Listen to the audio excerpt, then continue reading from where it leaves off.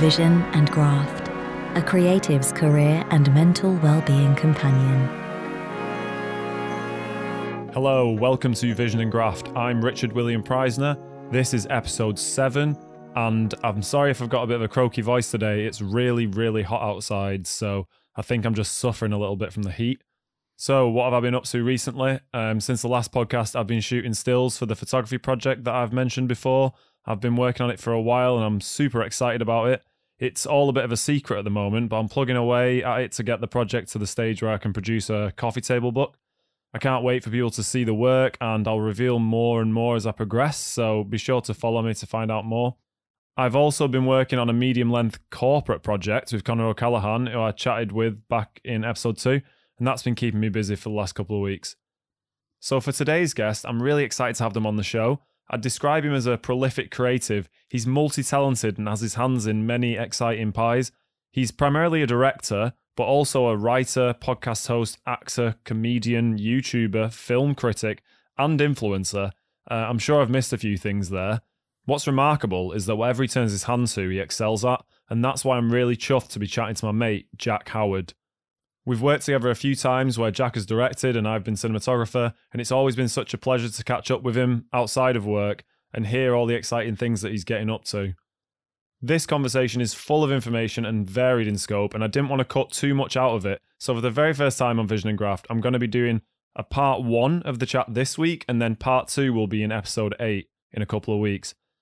To start with, Jack tells the story of his career so far and how he started out in the early days of YouTube. We talk about how being persistent and resilient has got Jack to where he is now. Jack shares how important it is for him to embrace collaboration and what he looks for in potential collaborators. We then look at Jack's YouTube video, Sci-Fi and Depression, which I highly recommend watching if you've got the chance to pause the podcast and take a look before listening to our conversation. The link is in the show notes at visiongraph.com if you want to watch it. There are also links to more of Jack's work there that we referenced in our conversation. And if you're watching beforehand, I'd also recommend checking out the Calva Louise music video, Tiranito, which he's just finished working on. So that's fresh, and we have a chat about that too. Finally, we look at what life lessons Jack has learned during COVID, as well as the biggest hurdle he has faced in his career so far. So that's enough from me. Let's get to it.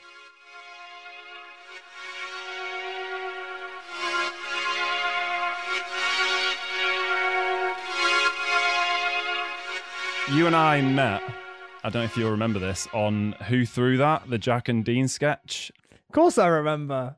Yeah. I think, did the first time we meet in person for the recce for that? Was that the first time we met in person? Yeah, and was it in a primary school? Yeah. I'm pretty sure we'd been talking before that because you were recommended to me by Rebecca Hewitt, who's a mutual friend of ours. Because I think you'd shot something for Comedy Central or something? Yeah. Yeah, and I asked... it might have been the BBC Three Kids thing. Right. And I was looking for a DP because the usual DP, who's a very close collaborator of mine called Kieran O'Brien, was busy and being selfish and wouldn't help me. So I needed to find another DP. Yeah, I know, right?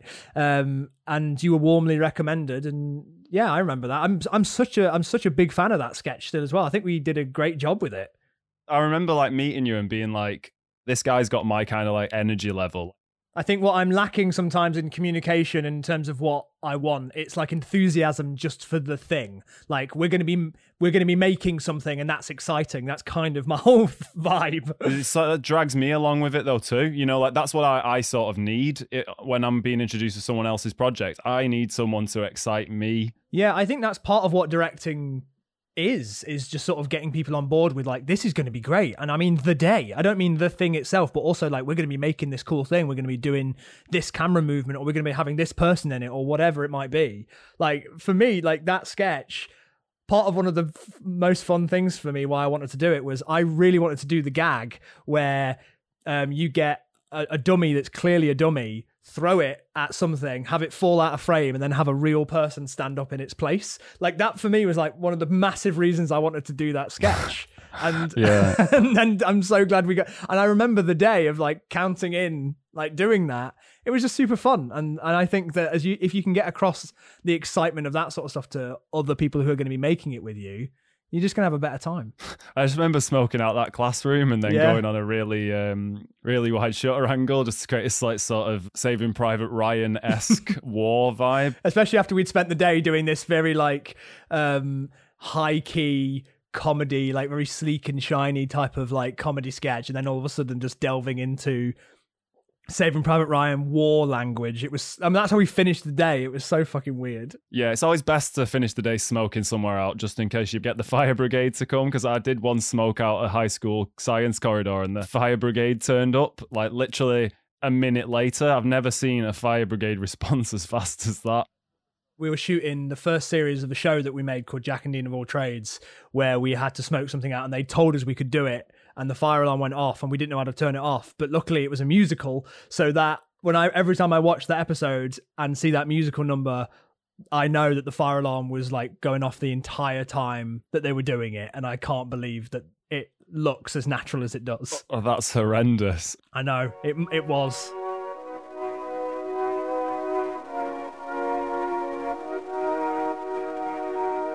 I believe you're one of the most prolific creatives that I know. And you describe yourself as a director, writer, and podcast host, but I see you also do more than that. You're an actor, comedian, presenter, YouTuber, film critic, influencer. Don't know if you'd be willing to accept that title. I'll accept all of them. I think that however people want to describe me is fine with me. I guess I'm just doing my thing, and it kind of bleeds between all these different titles. How did it all begin, and what's the journey been like so far? It began with my friend. This is the thing that I always remember. I was very good friends with two other guys in school, Jack and Jamie. So it was Jack and Jamie, and that was my group of friends from literally like being 6 years old up until leaving for university. We spent all of our time together. And during our teen years, when I was about 15 years old, Jamie started doing video editing stuff with just Windows Movie Maker.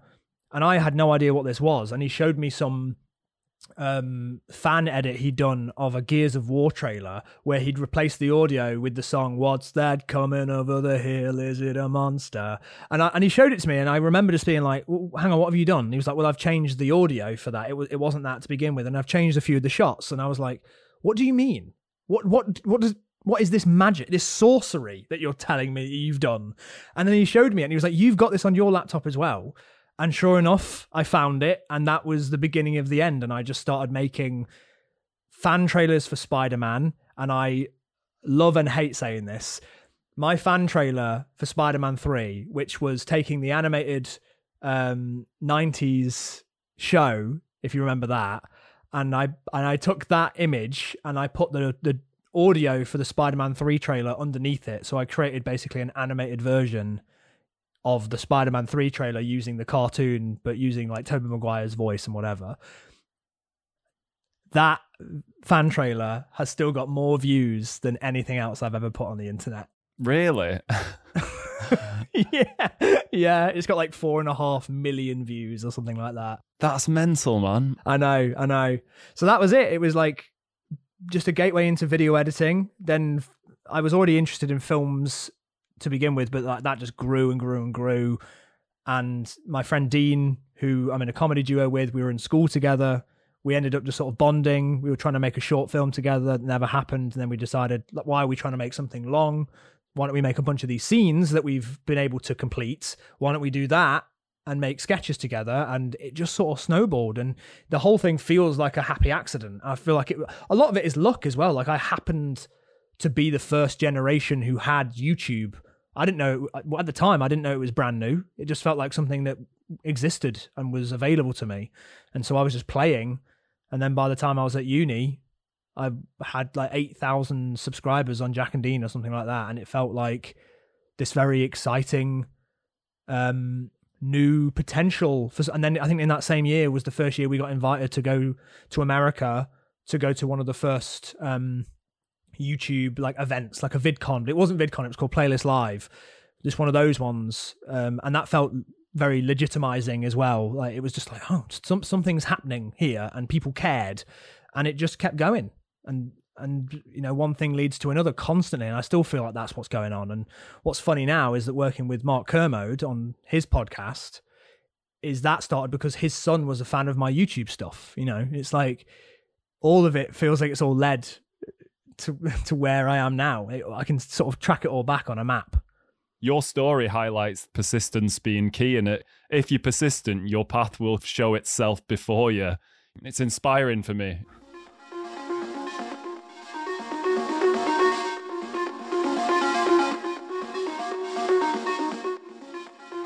My very, very good friend who's called Tim Houtke, who's a fellow filmmaker and has done YouTube stuff as well, we always say that it's about I can't remember the word is escaping me right now, but maybe you'll know it when I describe what I mean. It's that you just need to stay in people's faces. You just need to stay there. Like, you just need to hold your ground and just be like, I'm still here, so that when people keep looking over their shoulder, I mean, the people in charge, the money people, they notice that a few people have fell behind or quit or stopped doing it.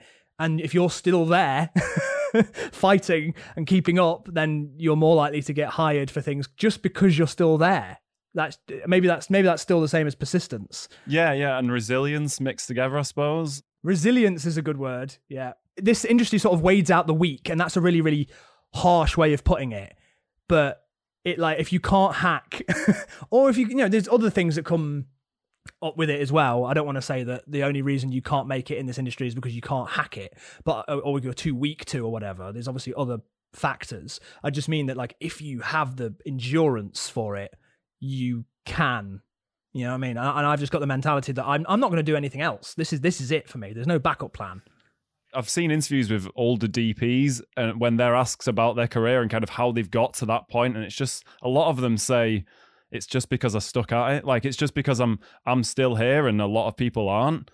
Like you say, it's a bit of a survival of the fittest situation, whether we like it or not. Yeah, it's a shame. And on the same, I mentioned Donald Glover earlier, but I even saw an interview with him where he gets asked similar questions to me, which I find baffling, where somebody's like, what do you use? What software do you use? What mic? What camera do you use for this? And he's like, I don't know, man. Like, use what you've got. Like, I just do it because I want to do it. And if you don't do it, you clearly don't want it as much as I do. And I saw that and I resonated with that. I was like, it's just because I want to. And I'll find any way to do it because I just want to.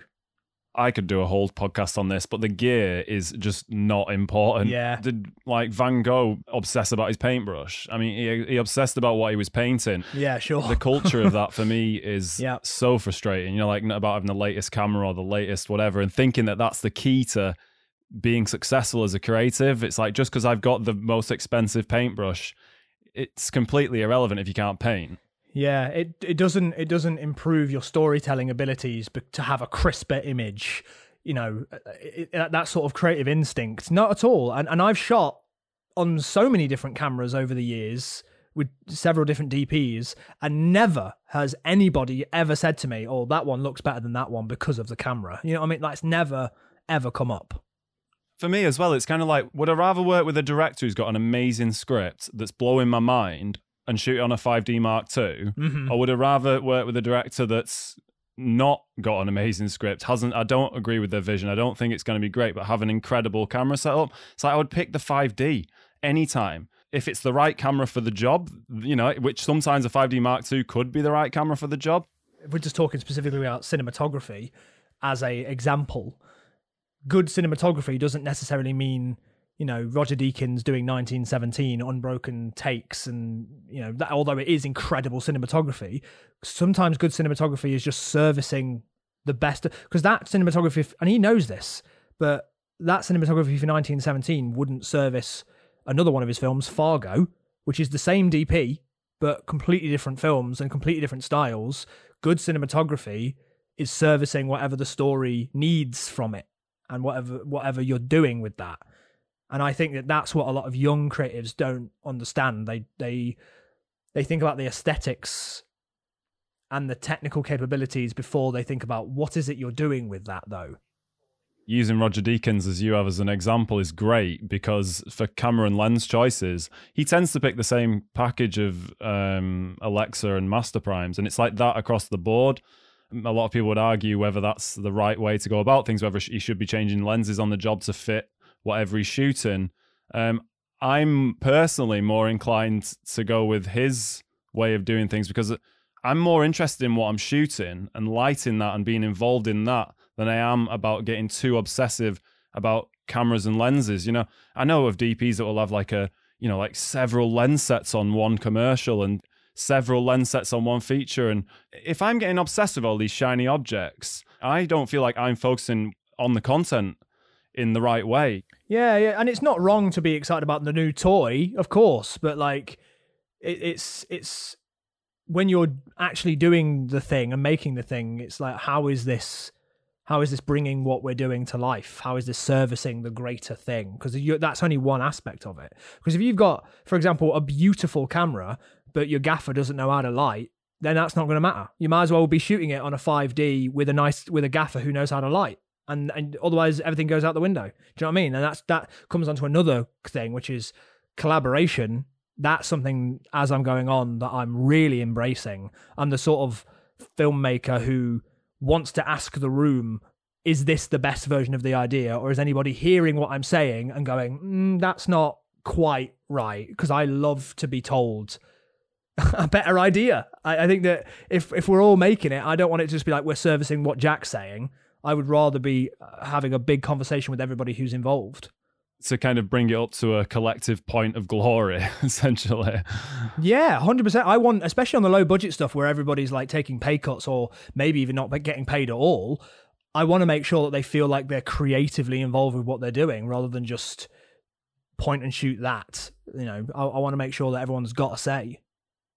What are you looking for in those creative collaborators? Like, what is there something specific that you're looking for before you begin a job in a or begin a collaboration even that you're trying to find?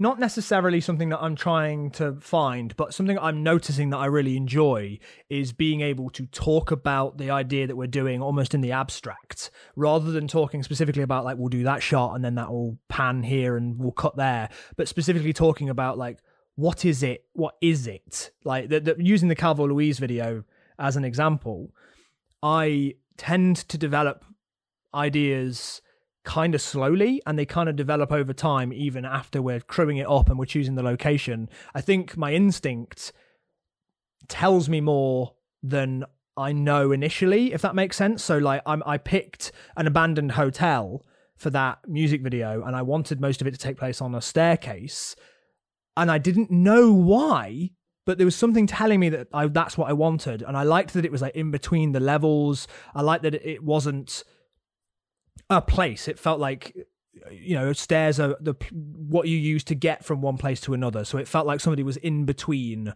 rather than actually settled somewhere. And so the more and more it went on, me and Edgar Dabrowski, who shot it, we spoke about the rules that we'd create for that space, that she wasn't allowed to go in any of the rooms. She could look in the doorways, and that discussion got me further on to, okay, so this hotel is clearly a metaphor for her mental well-being, and she's not going into that room.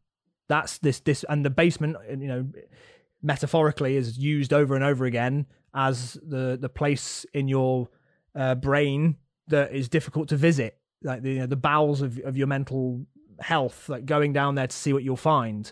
And that all developed from having conversations about the topic rather than about what it is that, you know, we're specifically going to be shooting. So to answer your question, I think I really like just having sort of just general arty-farty chats. I really like being kind of a little bit, it might even sound a bit pretentious to some people, but I really enjoy it. And I think it really nourishes the idea when I feel like I know what it is that we're trying to get across. By the sounds of it, it's just having someone that you can involve in the themes of the piece as a whole and not just talk about the nuts and bolts of how it's going to be made. Because as well, like by doing that, I suppose you give people the opportunity for them to excel and be creative, as opposed to kind of, like you say, dictating, we're going to shoot like this, we're going to put the camera there, it's going to be on a 50mm, that's what the frame's going to be. You know, you could go about it by doing that, but instead by describing to a DP, this is how I want it to feel, this is how the mood, this is how the character's feeling, this is what the location and how the location's playing as a character, etc., etc. I suppose by doing that, you're really enabling them to be creative themselves and like give them that spark and maybe surprise you with something that you didn't expect. Exactly. And I think that, especially with music videos, depending on how literal the artist wants them to be, but with this, they wanted a cool performance video. So I wanted to code the images with meaning rather than specifically telling a story. And I think talking about all that stuff thematically with a DP was really, really helpful, because then we both knew the entire time, like, we were coding it just naturally, instinctively. We were sort of setting things up and creating situations, both of us knowing what the goal was, and we didn't need it to be literally represented on camera. We understood and we trusted that we knew what the goal was, and so by following that, it would hopefully come across to somebody. And you emailed me saying that the motif of the shot of it going down that spiral staircase to find her there gave you a sense of deja vu. And I love that you said that. Deja vu isn't the term that I would have used, but it certainly applies. I wanted it to feel like this repetition of something that she wasn't addressing, like she was stuck in this place because she was not allowing herself to progress. And then by the end of the video, when she does go into that red room and down the stairs, she discovers something positive, ultimately, like something that she's been scared to embrace, but kind of what you were talking about before, like wanting to embrace who you are and just be yourself and be like, oh, fuck it, this is who I am. That was kind of the conclusion to that music video. Like, her rocking out in that guitar solo was like, oh, it's a positive thing. And then by the end, we see that shot again on the staircase and she's gone. And that was just me coding, she has now progressed. She gets to leave this place now. I really did like that music video. It's great. I mean, I like that you kind of exploring these themes regarding mental health as well within it. I can't help it. It just happens.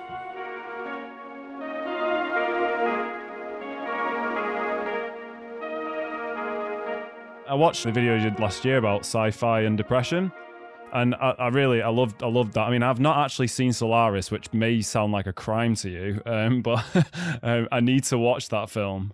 No, I've only seen it. I only watched it properly once, and then obviously I've seen lots of it because I was creating that video, and so I was exploring it and studying it, but I've only watched it end to end one time. It's on Disney Plus. I'd recommend. I think it's only 90 minutes as well, so I'd really recommend giving it a go, even if it's not your cup of tea. I think it'll touch something in you, especially because, as you said, you seem to have a connection to mental health and things like that, and that's what I pulled out of it. Yeah, it's been on my list for quite a while, and I've just not got around to watch it. But I watched the sci-fi and depression video last year, and then I've rewatched it today. And I remember last year it like resonated strongly with me because of my own experiences and the themes of the podcast as well. And I was kind of wondering what compelled you to make such a personal video, especially at that time, because it was sort of in the midst of COVID, I believe, like the first lockdown. I was in a really bad place at the start of last year before the pandemic. I was just in a really, really low place, and every day was a little bit of a struggle, and I was trying to find outlets that were healthy for me to sort of get to know myself again, to be honest. And watching Solaris, me and my friend Rosianna, who wrote that video with me, we both bonded over it for the same reasons of the mental health aspects of, or the themes in that came to the surface really easy for us. And I think you could bring something entirely different to Solaris. Like, one could bring something totally different to Solaris and not see any of the mental health stuff. I think it's abstract enough that you can project whatever you want onto it.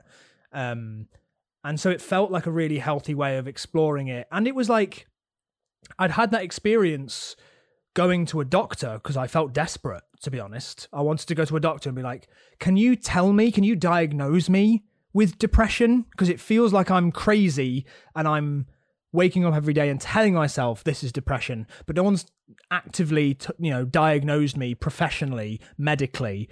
And she was kind of dismissive and trying to kind of make light of it and things like that. And I was just like, I want I want to talk about that experience as well. It just felt like, and even in that sci-fi and depression thing, I wanted that video to feel almost like its own piece. So at first you think it's like some guy talking about this movie, and then all of a sudden I stop the editing for a second and just let me talk. But I definitely saw it as a performance of its own as well. Like I wanted the thing itself to be, I don't know, like a piece of work rather than it feeling like Jack's just making a video. It was very heavily scripted and very heavily planned.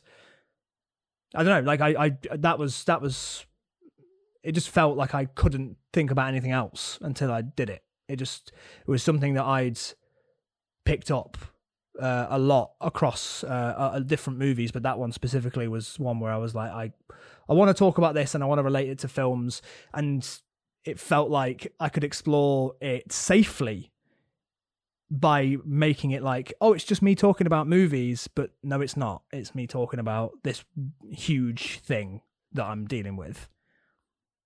It really intrigues me that at that time where you was having a difficult moment trying to discover yourself and rediscover yourself, that you turn to art in which to do it.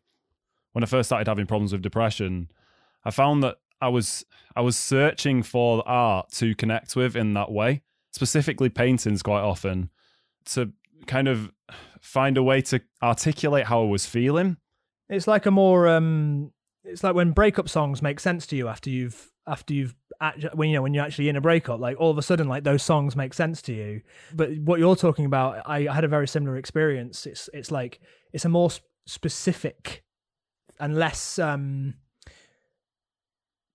popular kind of thing to be able to discover, or more intricate or more specific, or it's easy to find art that reflects how a breakup feels, but it's maybe a more specific thing to find art that reflects how depression feels. Like that's maybe more specific to each individual person.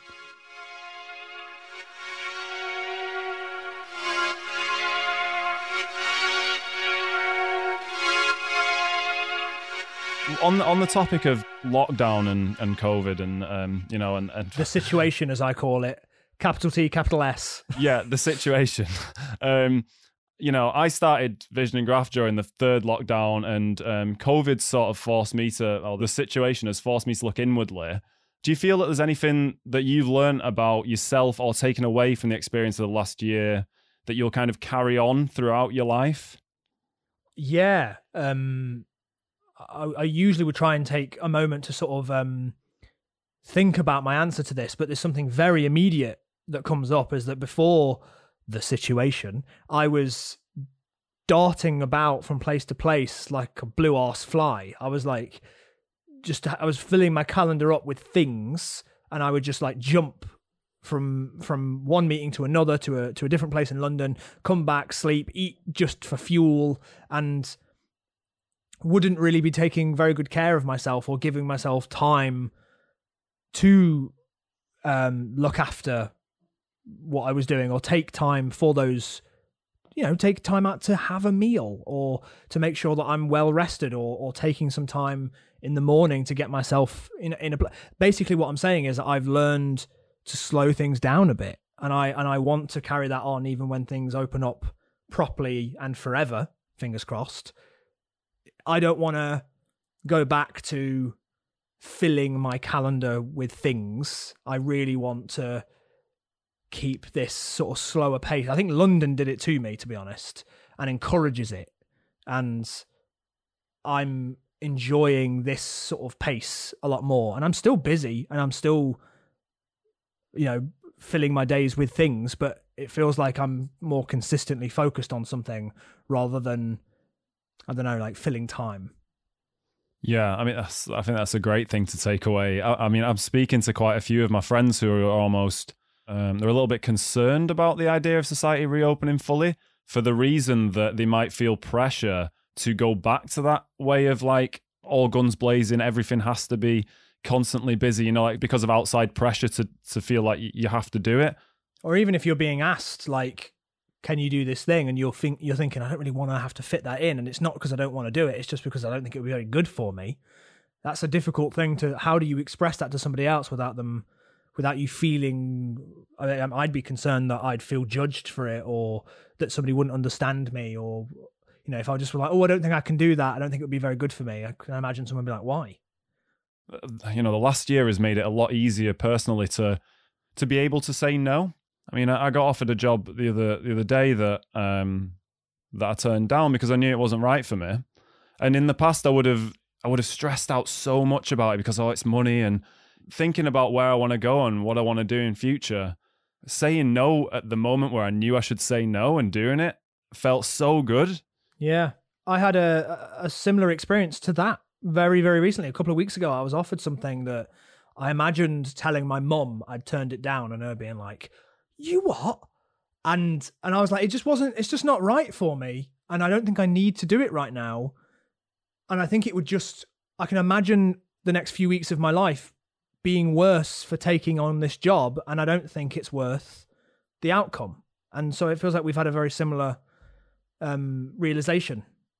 If it doesn't connect with my heart, or I get that slight doubt on an email at the beginning, I used to be like, I'll push through, I'll just do the job. But now I'm like, I just know I shouldn't do this. Yeah, but I think it's because you've had the experiences now where you have pushed through and it hasn't been fulfilling, and the money wasn't enough, or maybe there wasn't any money to begin with, but you thought, I should do this, because it's work and I should get the experience or whatever. You've had those experiences now, same as me, and I just know I don't need that. It's not going to be valuable. It's not going to serve me, to use a therapy term. I'm in the process of steering my career path in a slightly different direction at the moment, and it's like, you've got to really keep your eye on the ball when you're trying to do that, because it's very easy to be getting dragged in the opposite direction, and you don't have infinite time. We're not getting any younger, are we? 30's approaching now. Well, I'm in my 30s, mate, and it's hard. It's really hard.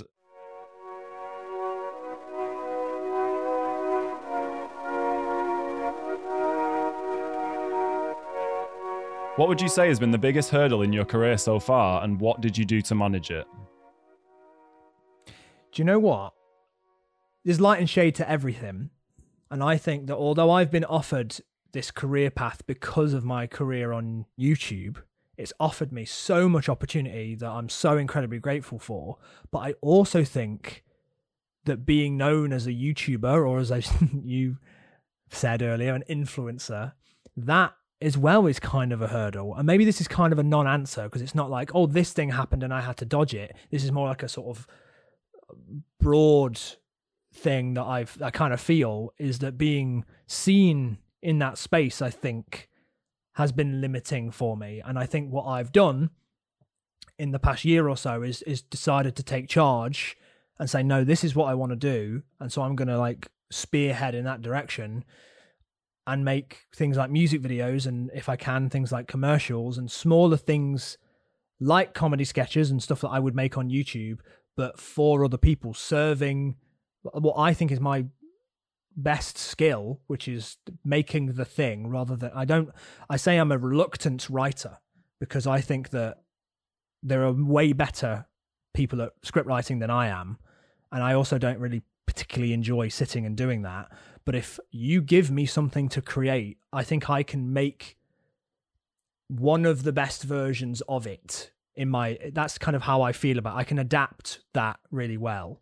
And so I sort of changed direction and focused much more on putting my time into music videos and things like that to showcase, look, I can do this as well. So for you, the biggest hurdle has sort of been being sort of typecast as in the role of a YouTuber? I used to work for Radio 1 for a while, and what an amazing opportunity. We just walked into Radio 1 and became radio presenters like it was fucking nothing. Like, what an amazing opportunity. And I chose to leave. Like, I had a conversation with some of the bosses there about the future of what me and Dean could be doing there. And I really wanted to sort of go, is there a way that we can use our script writing or could we make comedy shorts for Radio 1? Is there a space for us to be able to do something like that? And I remember specifically they just kept saying, and it felt like they were repeating it a lot, but maybe this is just my memory of it. But they were just like, keep making the show. Keep making the show. It was like they were going, just trust us, trust this process, keep making your show and it will lead to good things. And I was like, no, I don't want this. I don't want to be groomed into becoming a radio presenter. It's not what I want. It's never what I've wanted. And thanks for the opportunity, but see you later. And I think that still confuses my dad as to why I left BBC Radio 1. Oh, I bet, man. You know what's best for you as well. And I think, you wouldn't have been able to go on to do what you're doing now if you'd carried on that journey. And you're protecting yourself. And you could have found yourself in a position later down the line where you really weren't happy, but you were sort of trapped within it. The money trap comes along with those sort of decisions and those sort of big opportunities. If you're going in the wrong direction, you can find yourself trapped because of your lifestyle, and the things that come with it. Yeah, the further and further you get into the BBC, and the more people know you as a BBC Radio 1 presenter, then it's going to be BBC Radio 1 presenter tries to be a filmmaker. When I wanted to be like, no, it's not what I want, and I need to leave now before it gets before that title gets too bold, italic, underlined. Yeah, I mean, it's a lot of wisdom at the age that you decided to do that as well. Wisdom or stupidity, I'm not sure. Well, it seems like you made the right move from where I'm sitting. I feel that way. Just to be clear, I do feel that way. I feel like that was the right call, and I am happy that past me did that, because, yeah, I feel like I'm on a good path right now. That's good to hear, man.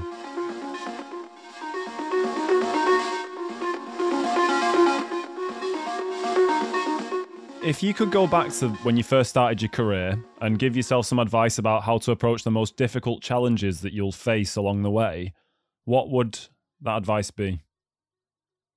I would tell myself to let go of control a little bit. And I still am a bit of a control freak, and I think I know the right way of doing something, and I have not only the best creative idea, but also the most efficient way of doing it, and whatever. Like, I just feel like that's like an instinct that I have. But I think I should let go of control a little bit and see what happens when you don't get the say, or if somebody doesn't do it the way you're expecting them to. I think that's also important to the creative process, because otherwise you just, you're playing chess, and that's not always the best way of sort of getting the best creative conclusion to something. If you're deciding what everyone's movements are and how they're going to deliver a line or whatever it would be, you're not allowing creativity to sort of kind of, I don't know, breathe. I can definitely associate with that feeling of watching other people do things and be like, this is not the most efficient way to do this. Why are we doing it this way? Yeah. It's so hard to let that go. It fucking does my head in. It's so hard. But it's difficult in the context of being on set, because you're often in a rush, aren't you? So if you can see things not being done efficiently or in the way that there's a better way to do it, it's really hard not to get involved, because you know that if you lose some time on one thing, how it's going to affect time on another thing. So you just kind of like, you want to jump in and be like, no, do it like this, like, just quick, we're running out of time. And sometimes that has been the role, but I think the way that I've even communicated it has not been ideal. Like, there's lots of lessons that I've learned even very recently that I've been like, okay, definitely overstepped my mark there. Well, it's good that you are like continually reflecting in that way and like wanting to grow and not being sort of complacent in your position. It bodes well for the future from where I'm sitting, that, that's how you can continually grow and be the legendary director that I'm sure you will become. Now I've got you locked into a podcast with me, I can play it to my grandkids. They're like, this was the time where I spoke to Jack Howard. Who's that? He used to be a YouTuber. Oh, it's like, Grandad's got the laptop out again. Grandad's going on about influencers again. Whatever they were.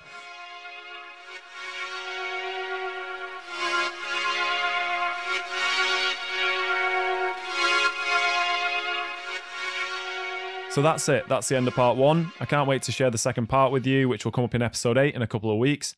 If you like today's episode, then please subscribe on Apple Podcasts and Spotify. And please do share it with your friends and colleagues, especially aspiring filmmakers or directors who could benefit from hearing Jack's story and his journey so far. If you could share any of my posts on social media, such as reposting to your Instagram stories, you'll be helping to grow the podcast and be part of my mission to help creatives, and for that, I will be endlessly grateful. If you have a few seconds to spare after listening, please do leave me a review on Apple Podcasts. That also really helps to get the word out. You can get in touch and follow me on Instagram and Twitter at VisionGraft or at visiongraft.com, where you'll also find show notes for this episode and past episodes, which I recommend you go back to listen to as it's full of great content. My last guest, Alexia Kombu, is a voiceover artist, and she shared so much great business advice and wisdom. It really helped me, so I highly recommend going back to have a listen. I'm now going to run out the door to head to Torquay to see some mates that I've not seen for the past year. I'm noticing now more than ever that taking time away to have a breather is making me much more efficient and productive, and just downright better at my job when I come back to work. So I now see time off not only as an investment in me and my mental well-being, but also as an investment in my business as it's increasing my output. Thank you for listening to Vision and Graft, a creative's career and mental well-being companion. If talking's secure, then creativity's a recovery. Take care.